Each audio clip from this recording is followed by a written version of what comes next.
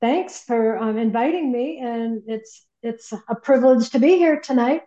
I do regularly attend the different drummers meeting on Saturday mornings, and I try to attend another meeting.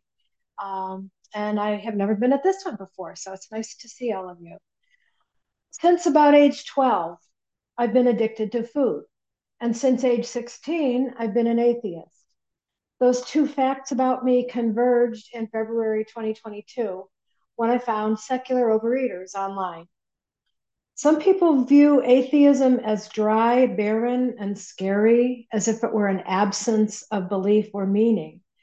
But much to the contrary, I have deep and very rich beliefs that I cherish. Believe in the beauty and magnificence of nature, the power of compassion and grace and human kindness, the ability of people to transcend hardship and to transform challenging behavior into more positive existence. I believe in the precious power of love, where some people might visualize a higher power. I see all the people who have loved and supported me over the course of my life. I see the people who have rescued me when I was at low points. And having firm and loving attachments has enabled me to build an inner power. And that inner power manages how I view myself, how I interact with other people, and how I feed and nurture myself. I'll back up a bit and talk about my evolution as a food addict. Food was always plentiful in my childhood home. It was a great source of comfort and entertainment. My parents had grown up during the Great Depression, and they took a lot of pride in being able to put solid meals on the table because when they were young, they did not have that. I loved to cook and bake with my mom, my grandmothers, my aunts. Um, Meal times in our nuclear household, however, my parents and my brother and me, were frequently tense. My parents argued continuously. And for some warped reason, they chose to do so at the dinner table. So I developed the habit of just kind of tucking my chin down and stuffing food into my mouth while the angry voices boomed over my head. That was the climate of my childhood. Our family of four, as well as our extended families, tend to eat large portions, tend to be very sedentary, and carry extra weight. And by the time my brother and I reached middle school, we were both chubby. My earliest memory of compulsive eating actually dates to August 1966. It is a memorable date, and you'll see why in a minute. I was spending a few weeks with my grandparents in Cleveland, Ohio, and I used to babysit for the three young children across the street. The mom, Marianne, was a housekeeper, a homemaker. The dad was a motorcycle policeman with the Cleveland Police. And the Beatles were coming to town for their second appearance in Cleveland. And Bob, the motorcycle policeman, was assigned to escort their motorcade. So Marianne got a free ticket to the concert. She invited me to babysit for the kids, and she asked me to make grilled cheese sandwiches for dinner. So I got out the block of Velveeta and I got out the Wonder Bread. Actually, she left them out on the counter. I cooked up one sandwich for each of the children, one for myself. Then the children went off to play. I made a second sandwich. And then I thought, oh my gosh, this tastes so good. It was the crunch, it was the ooze, it was the salt. I made a third sandwich. But as I was finishing up and cleaning up the kitchen, it dawned on me how much of their food I had actually consumed. There was almost nothing left of the block of Velveeta. And Marianne probably expected that to last at least another meal for her family. So I still blush with embarrassment at my gluttony. The memory of overeating, followed by shame, is still very fresh. And I could offer so many more instances in which I overfed myself, not because I was hungry, but because the food tasted good, or because it comforted me, because it distracted me. Long before I understood the concept of food addiction, I was feeding my needs with flour, sugar, and ultra processed food. And even worse, I wasn't only feeding myself. Starting in my early 30s, I took cooking classes that gave me confidence as a cook and baker, and I enjoyed serving food to other people. I used all the entreaties. Oh, but I made it just for you. Or, oh, you're on vacation, or, oh, just one little taste won't hurt. And only decades later did I realize that that was all about seeking approval and praise for myself.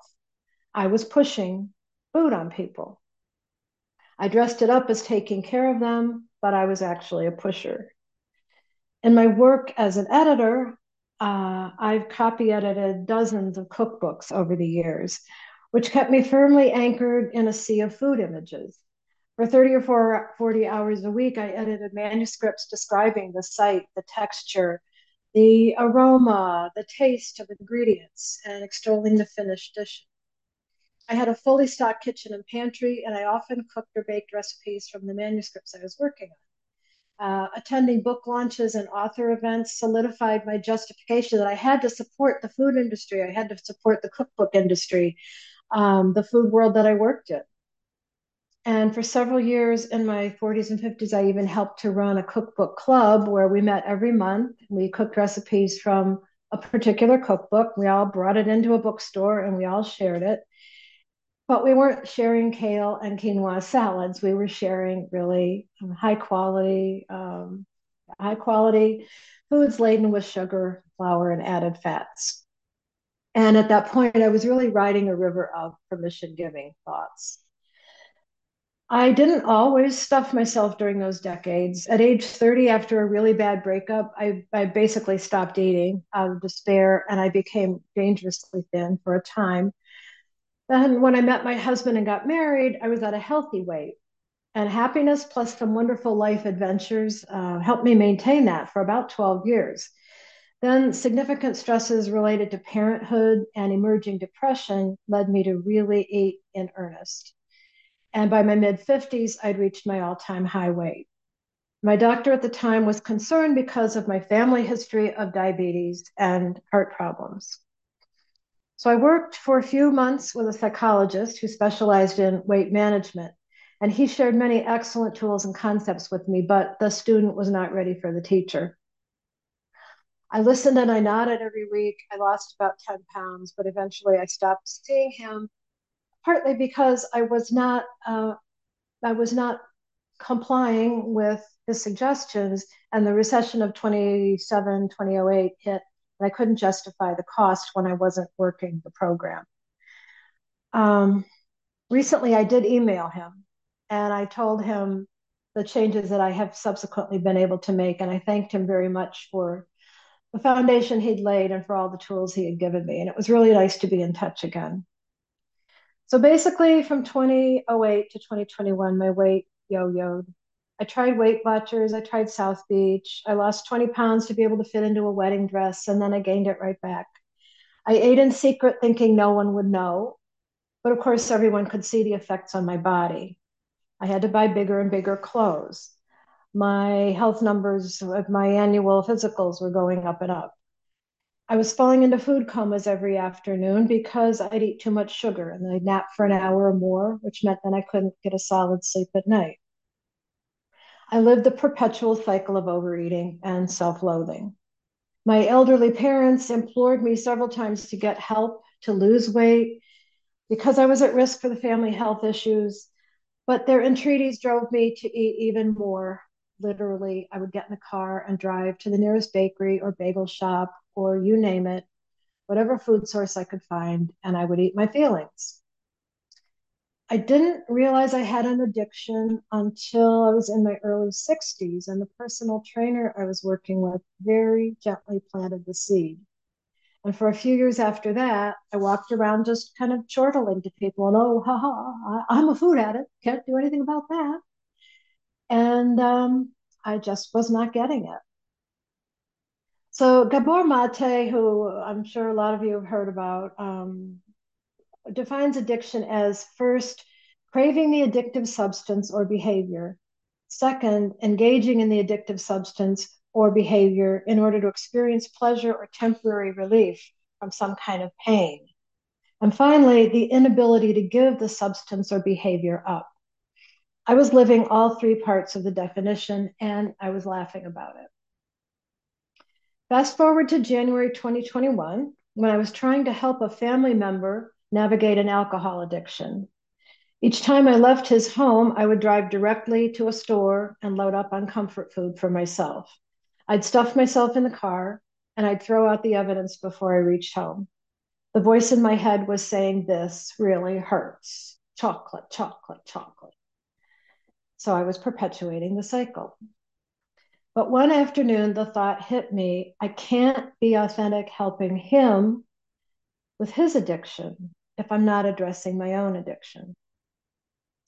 My weight was approaching my all-time high again, and my A1C and other health markers had increased.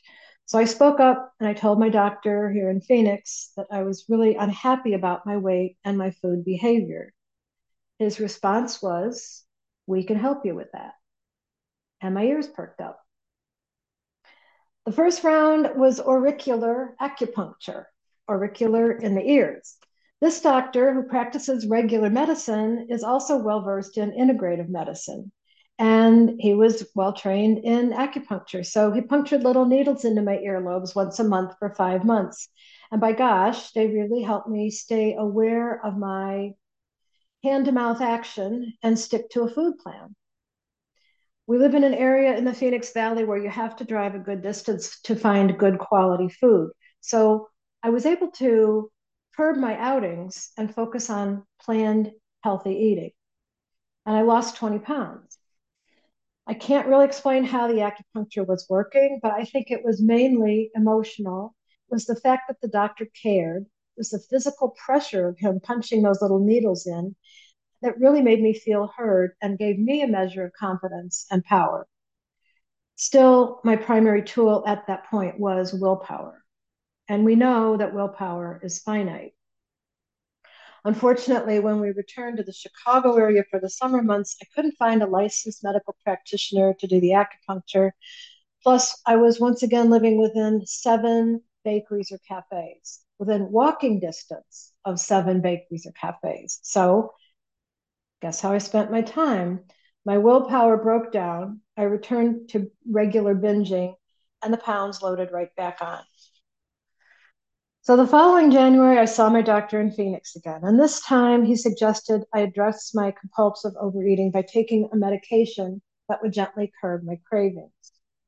I started it a few days later, and I have to say it immediately stopped my cravings. I realized on the second or third day that when the garage door went down, indicating my husband had left the house, my brain didn't tell me to jump up and run to my stash for food. Instead, my brain actually said, I don't want to grab food right now. This is a good thing. So I started building on that. I took the medication for 6 months, and I feel it truly allowed my brain to heal. I was able to break my old food habits and build new habits that serve me really well. At the same time my doctor prescribed the medication, he suggested I seek a support group, which was really brilliant of him. I attended several OA meetings, but the God language did prove to be a barrier to my participation. My belief system and conscience wouldn't allow me to surrender my agency in the recovery process, which is what I heard people telling me I needed to do. I also found the rules on what materials could be read or even mentioned at meetings to be very restrictive because I was drawn to scientific studies and science-based resources that examined the chemical, psychological, and emotional aspects of eating. I wanted to read books like Dopamine Nation and Food Junkies and In the Realm of Hungry Ghosts and discuss them with other people. One day, while searching online for resources for that family member dealing with alcoholism, I stumbled across secular AA, and a light bulb went off because I thought, well, if there's secular AA, maybe there's secular OA. So I typed in the words, and up came secular overeaters. So if I believed in a God, I'd say it was a godsend. It truly has changed my life. The fact that SO offers open-minded inquiry and embraces many solid alternatives to traditional resources has given me a wealth of information to choose from in pursuing my recovery. At the first SO meeting I attended, a participant mentioned that she had been abstinent from sugar and flour for 3 years, and my first response was, oh, I could never do that. But over the next few days, I thought to myself, maybe I could do that. Sugar and flour are obviously toxic for me. Maybe I can put them down and not pick them up again. And by the time the next meeting rolled around, I'd made my decision. I embraced abstinence. The longer I've kept the sugar and flour out of my body, the easier it has become to function without them, and the better my body feels. And Janet, now, yep. sorry to just interrupt you, but you're at 5 minutes left. Okay. Okay. Now, after 1 year and 291 days, my abstinence has evolved into a state of sobriety. So, how do I work a program? What program do I work? Well, it's very individual. Um, while I respect that the sponsor sponsee relationship has benefited millions of addicts, I've never had a sponsor and I haven't felt the need for one. I've received the knowledge and support I need through the SO meetings and smaller support forums that I attend, including two, recovery circles and an accountability partnership. I respect the 12-step process, even though I don't consider myself to be a 12-stepper. Um, Thanks to the Secular Overeaters monthly discussion of alternative 12 steps, I read and worked through Jeffrey Munn's Staying Sober Without God and Serge Prangel's Proactive 12 Steps. And I've learned a tremendous amount from both of those. My mind has really expanded through those tools. And as I said, I've found my inner power. I've been able to take control. I'm in charge of what food goes into my body. I make choices every day, and I'm responsible for my own well being. The sense of responsibility keeps me mindful and intentional, not only about eating, but about many areas of my life. My meal plan is pretty simple: 3 meals a day, composed of foods that are healthy for me, what I like to call clean and green, plus an afternoon snack of 1/4 cup of roasted nuts if I feel true hunger pangs. Nuts are the only food that I measure. I'm pretty much able to judge what constitutes a healthy portion for me. I rarely drink alcohol, even though I don't have a problem with alcohol. I don't want the sugar it contains. Um, and I just have to say, food tastes much, much better than it ever used to because my palate is so much cleaner now. At restaurants, I choose the greenest dish on the menu. And the way I think of it is a no to the harmful food is a yes to me. Thanks to choosing wisely, I get to walk away from meals feeling nicely fed, feeling nourished and buoyant. And a few hours after eating, I get that lovely feeling of slight emptiness in my stomach, which tells me I ate just the right amount and my body will be receptive when it's time for the next meal. I wake up feeling slightly hollowed out and mildly hungry. I do weigh myself every day, which keeps me accountable and gives me a really nice pat on the back to start the day. In my professional life, I do still copy edit the occasional cookbook, but a few years ago, I turned consciously to fiction and nonfiction and poetry, which have a much lower calorie count. And that's a lot better for my psyche.